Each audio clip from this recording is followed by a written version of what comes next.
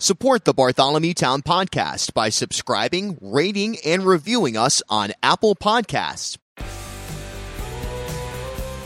This is the Bartholomew Town Podcast. Welcome to another edition of the Bartholomew Town Podcast. I'm your host, Bill Bartholomew. On today's episode, my sit-down conversation with Providence, Rhode Island Mayor Jorge Elorza. Democrat Jorge Elorza was overwhelmingly re-elected to a second term as mayor of Providence this past November. Our conversation focused on the mayor's backstory and experiences and how they inform his decision-making process and policy priorities. Instagrammers go behind the scenes of this very program. You may follow us at Bartholomew Town Podcast for all of my latest content. Okay, without further ado, let's get you to my conversation from the loft with Providence Mayor Jorge Elorza. All right, so we are here with Providence Mayor Jorge Elorza. Thank you so much for your time, Mayor. Well, thanks for having me, Bill. I appreciate the work that you do, and I look forward to continuing to connect to see how we can reach all the voters throughout the city and state and make sure we're creating the kind of city that all of us feel proud of being a part of. Absolutely. And I think that's been sort of one of the things you've been championing is that everyone has an interactive, a stake in the city, regardless of which neighborhood you're in or how disconnected you may have felt in the past from the city. That's kind of the idea, right? It is. I'm just starting my second term right now, so I think naturally it's a moment where you do some reflecting. And, now in my fifth year in office, every time that I look back and rediscover what the role of mayor entails, I always find that I take an even more and more expansive view of what the role is. And I look at some of the challenges that we have in our society. Even if they're not the traditional kinds of issues that mayors talk about, there's nothing stopping us from playing a lead role in them. And I'll tell you something that's been on my mind lately a great deal is, if you look in tangible and concrete terms, almost everyone alive today has more stuff than any of our ancestors have ever had. So you would think that, we'd be just lamping back, chilling, enjoying our lives, and living as happily as can be, when in fact the opposite is true. You look at deaths of despair throughout the country, suicides are up. Do you know that more people have suicides today than violent crime, war, and terrorism combined? So suicides are up, anxiety, depression is up, people feel lonely, and people are feeling really angry. And, I think that what's missing, even though we have all kinds of stuff, meaning and purpose in our lives, that's missing. So I've been thinking a lot, how do we as local leaders, how do we invest in the kinds of things or support the kinds of businesses, support the kinds of institutions and organizations that bring that kind of connectedness and meaning and purpose to our lives. So, yes, it is about creating the kind of city that we all want to be a part of, making sure that everyone feels included, but thinking deeply about what's possible in this role as mayor and making sure, for at least me personally, that I don't let this opportunity go by while I'm in office without using this awesome platform that we have to get to the issues that really matter to folks. Can you just give us the Reader's Digest version of your story, through your judgeship, I suppose, before you entered public office? Yeah. So, of all places, I think it's important to start at the beginning. My parents came to this country. They were undocumented immigrants. They came to this country fleeing what was a war-torn Guatemala in the 1970s and came because they heard about the American dream and believed that by working hard and playing by the rules, they could give their kids a better life. And so I grew up in a household that believes that anything is possible. It just requires hard work and commitment. And so raised with those kind of values as a basis, as a foundation, my parents always focused on education and hard work. I didn't always follow their guidance. As any teenager, you kind of you go astray. And a big moment in my life came when I graduated from high school. I got rejected from every university that I applied to. So here I was, 17 years old. I had always thought I was some hot stuff, and then reality just bangs me in the face. And there I had to just take a cold, hard look inside and realize that I was letting myself down and letting my family down. So I decided that for the first time in my life, I was going to bust my tail, I was going to work hard, and show the world my best. I enrolled at CCRI, then I got accepted into URI in a special program that helped inner-city kids get into college. Talent development? Talent development, yes. Yep.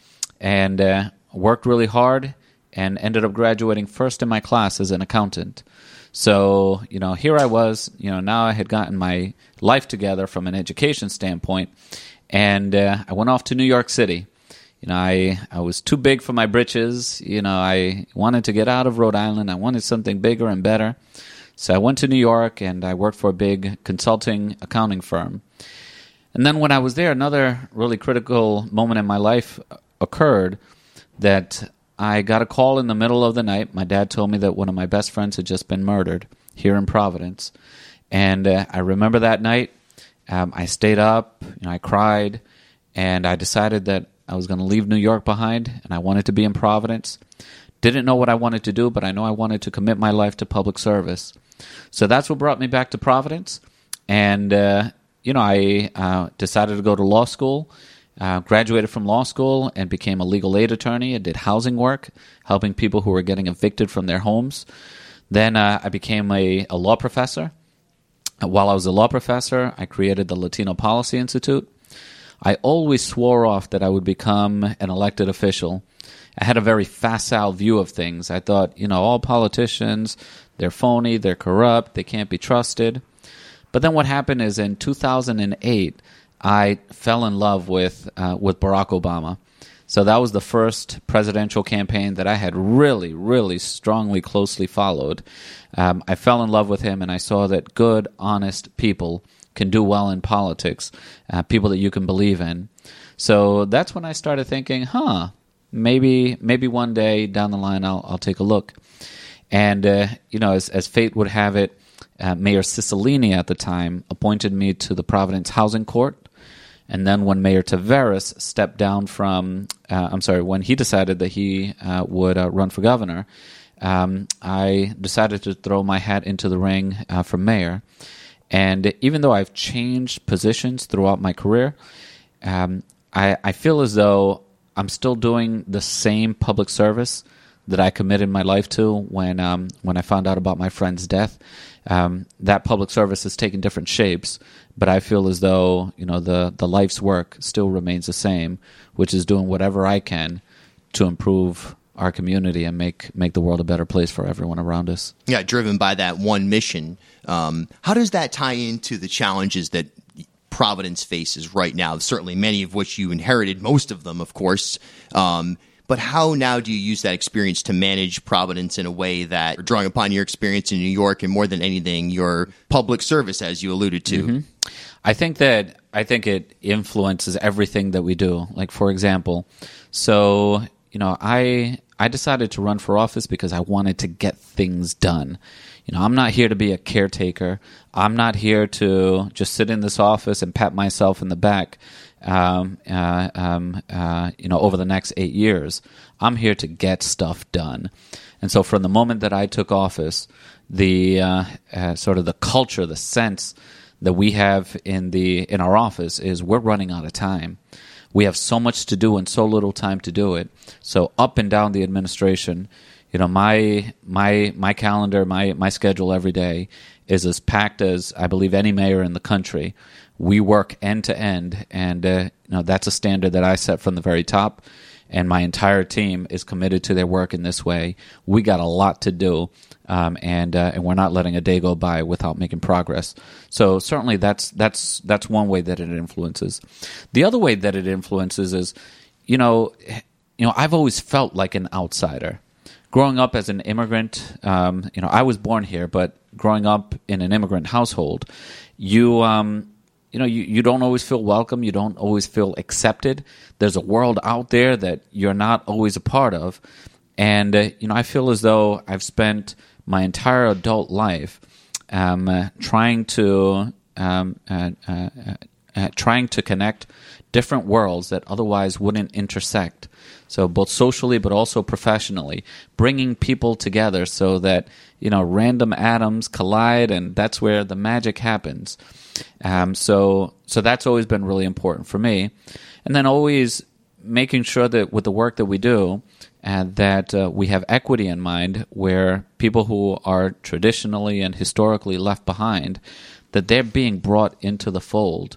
So if you look at my priorities around education, my priorities around workforce development, around abandoned properties, around parks throughout our city, it's always with an eye towards, how do we make people feel included in the work in the progress that's happening throughout the city, and not only included, but how do we make them feel as though their city and their mayor is fighting for them because they have a place here. So, in many deep ways, my background, my history, influences, everything that we do in City Hall. You were ahead of the governor by about a week in announcing universal pre-K, appointing former Representative Regenberg as a special advisor, overseeing affordable housing in many ways. Mm-hmm. These are practical challenges that all you have to do is drive from Elmwood down Broad Street, downtown, or up to College Hill, whatever it may be, to see the effects of economic disparity throughout this city. Mm-hmm. Would you say that, broadly speaking, is the number one thing that's on your mind when you look out right now? I know economic development is key, but in terms of today, is that something that really is on your mind, at least towards the top of the list? Absolutely. So, unfortunately, Providence consistently ranks in the top 5 in the country for income inequality. I mean, think about that. There are thousands of cities in the country. We're in the top 5 for income inequality. We have the haves and the have-nots. And especially in a moment like this, where there's so much anger and divisiveness in our communities, I see my job as not only creating a collective, a cohesive sense of our community, our one Providence, but also working proactively to make sure that people who have been left behind over the years are able to enjoy the progress that we're seeing in the city. So for example, sometimes I'm in the South Side, and people on the South Side tell me, you know what, the East Side gets everything. Sometimes I'm on the East Side, and folks on the East Side tell me, people on the South Side, they get everything. And every time that I hear that, I always make it a point to remind folks that we can't allow ourselves to be divided along these lines. We are one city, whether we like it or not. Hopefully we like it, but we are one city, and the only way that we're going to make the collective progress that we want to see is by continuing to think of ourselves in that way and working in that way. We're stronger when we're together. So how do we build in and institutionalize these systems where we do create that one community? So, for example, the way that we've been doing that, for example, is if you look at all the initiatives that we've rolled out and the work that we've done, whether it's around education with our All In Summit, engaging the community and bringing them in to help us shape the work that we do, and then involve them in the process afterwards. Whether it's investing $400 million along with the state, or it's a state investment, but a $400 million and given shape to this infrastructure improvement around 610. Hundreds of people who participated in those visioning sessions, whether it's PVD Fest and rolling out a 300-foot table and breaking bread with 300 people, or having a citywide festival where 100,000 people come down. How do we always find an opportunity to engage the broader community to help shape the work that we do? So that's that. So that's key. And then the other piece of it is also substantively in the initiatives that we take on. How do we institute changes that are going to lift people up that have traditionally been left behind? And I think the most important way to do that is through our education system. The most valuable asset that we have in our community is our people. How are we investing in them? So I set a goal that I want us to have universal pre-K. We know that kids are already behind by the time they enter kindergarten, so let's start a year before. Let's make this investment so that every kid is ready to learn by the time they enter kindergarten. The investments that we're making in summer learning, summer jobs, summer camps, making sure that we're taking advantage of all the time that kids have to continue learning and growing. So let's invest strategically in that way.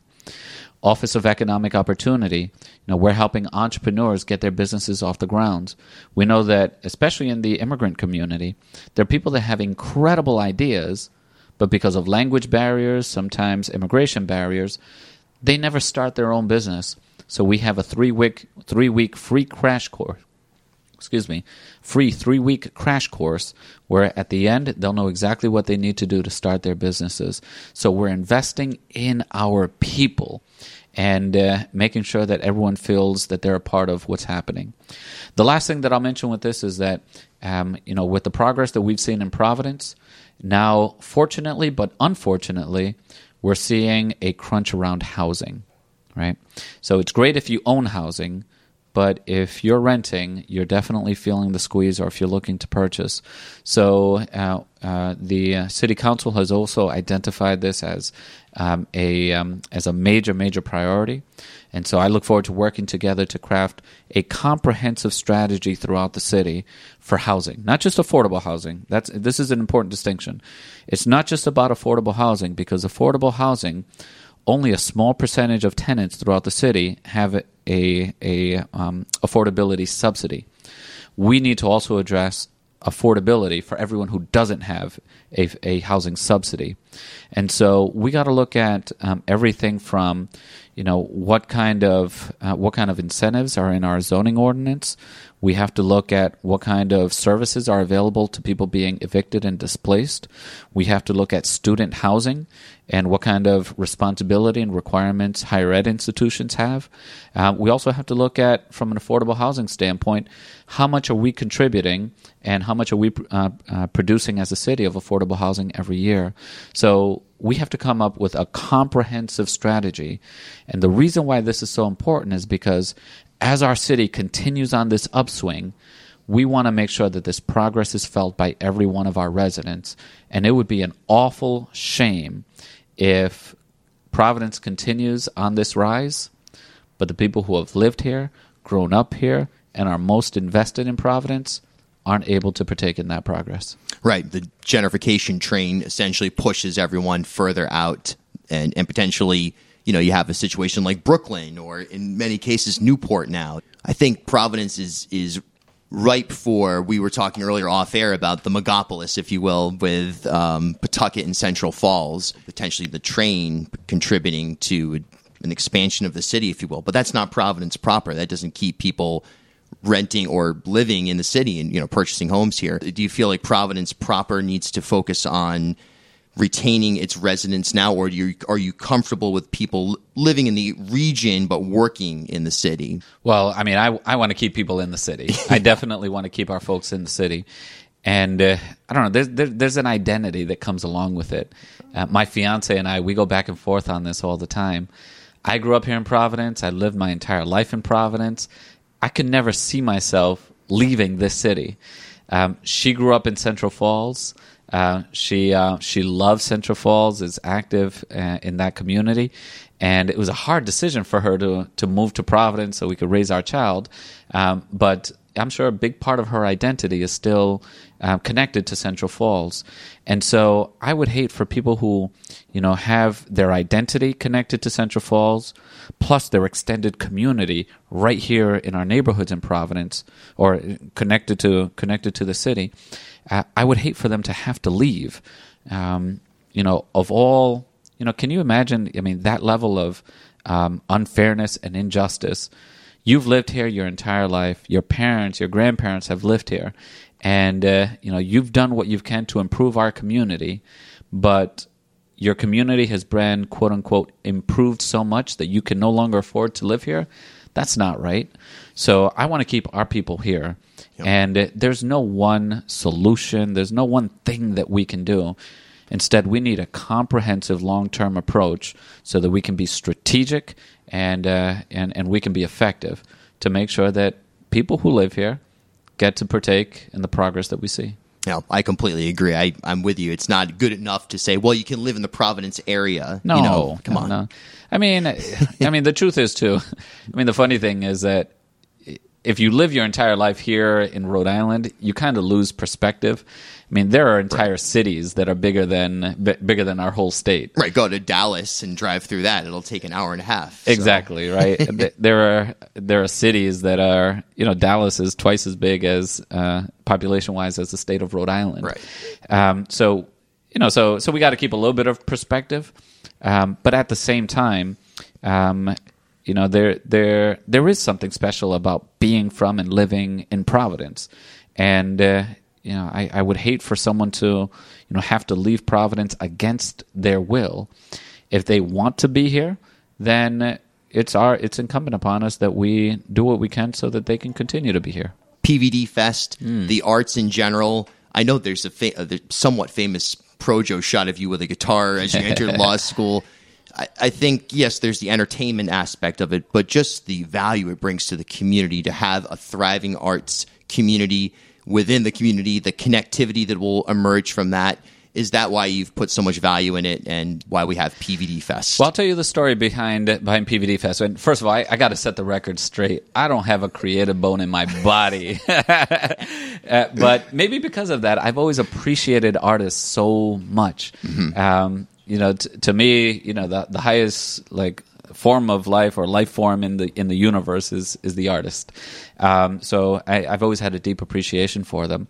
I think it wasn't a guitar; it's probably a tambourine, which gives you a scale of my musical gifts. Right. So the PVD came about. So a good friend of mine, we used to go down to New Orleans every year. This is way, way, way back in the day. We used to go down for Jazz Fest. Oh, yeah, legendary. Yeah, until it got too big. Now nobody goes anymore.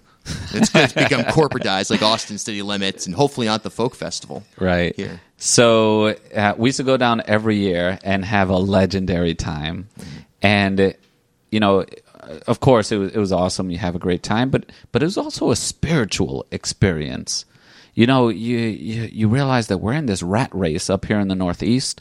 And you go down and you just spend some time enjoying other people's company, and so I would enjoy and look forward to the trip every year. And we would always talk with my friend Jeff that we need something like this in Providence. Providence is funky. We have enough of an artist community. There's no reason why we can't have something similar. So then we've had that. And then for a couple of years, we had Sound Session in Providence. And I always love Sound Session. Shout out to Don King and, that whole crew that brought Sound Session.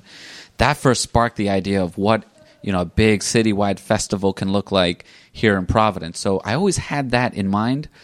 And so when I campaigned, I said, you know what? We need to just dive in. We can do it. I made it a priority as soon as I took office, and I will always say that the only reason why PVD Fest has existed and why we have it is because we have such an amazing arts community here in Providence. That's the only reason why. What we've done in City Hall is we've created the tent that they all fit within, and we're the conveners. But that raw talent already exists, and so we simply curate all of that amazing talent that exists out here. So we've been excited by the way that the community has embraced PVD Fest and how it's grown every single year. But it really comes down to inspiration from New Orleans and Sound Session, and then making sure that we lead with our values at City Hall. And if we support the arts, then let's put some time and resources into it so that at least for one long weekend every year, we are celebrating our artists and bringing people together to enjoy each other's company, involving dancing in the street and just an all-around good time. So that's what PVD Fest is. We're entering our 5th year this year. I think it's going to be even bigger and better this year than in the past. But we want to continue to engage the entire community so that it takes root and it's here long after I'm gone. Yeah, it's a pretty amazing event that has that potential to be a legacy event, sort of like South by Southwest. You know one thing about Mayor Elorza? If there's one thing, he knows how to throw a party. If nothing else, we're going to throw a great party. The Pro Joe, frankly, it seems like it's going to be packing up shop pretty soon. They, they announced they have 14 reporters, and there was another buyout offered. They called you, regarding the Fane Tower, ostensibly called you an idiot. Are you bothered by having such a small media market here, and the fact that many of these players, as they're kind of shrinking and on their way out, have taken a lot of shots at your administration? Does that bother you?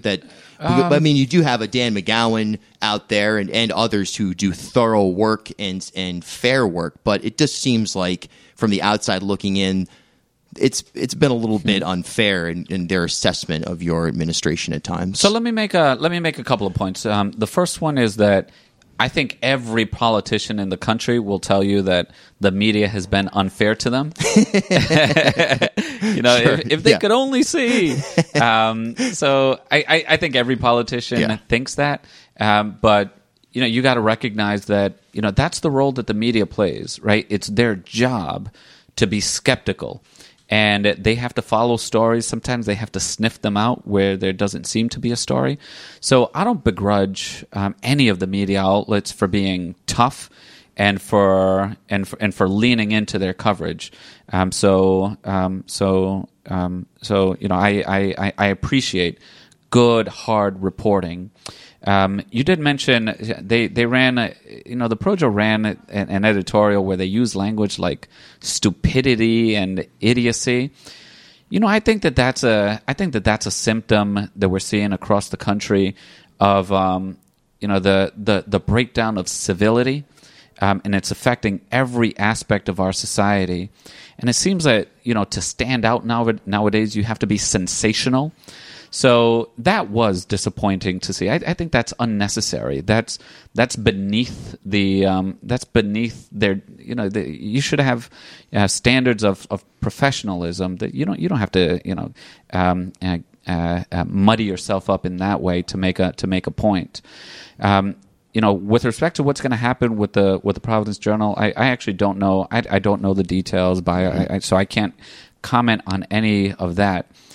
I will say, in defense of the Journal, that I do think that it's bad for our community if we don't have, a leading paper of record in that way. The Providence Journal has always been that publication.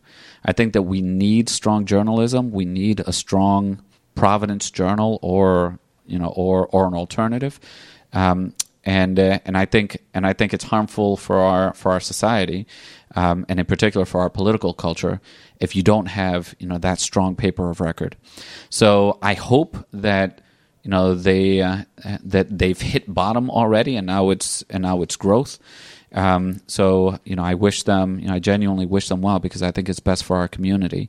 For all of the different outlets out there, I think that so long as they're practicing their journalism with high standards of professionalism and high standards, regardless of how hard they hit at us. We as politicians can't begrudge that, because they're doing their job. Journalism is the fourth estate or fifth estate, whatever they're called. What is it? I think it's the fourth, right? Fourth. Yeah. So yes, journalism is the fourth estate, and they're absolutely vital for our society. Mm-hmm. So I hope they survive, and I hope they thrive, and they continue with their hard hitting journalism, because as a class, we politicians need to be held to the same standard that we put ourselves to. And the papers do that in an important way. Hey, thanks for listening. That's all the time we have for today, but I'll be back on Friday with a brand new episode. Until then, I'm Bill Bartholomew. We'll talk soon.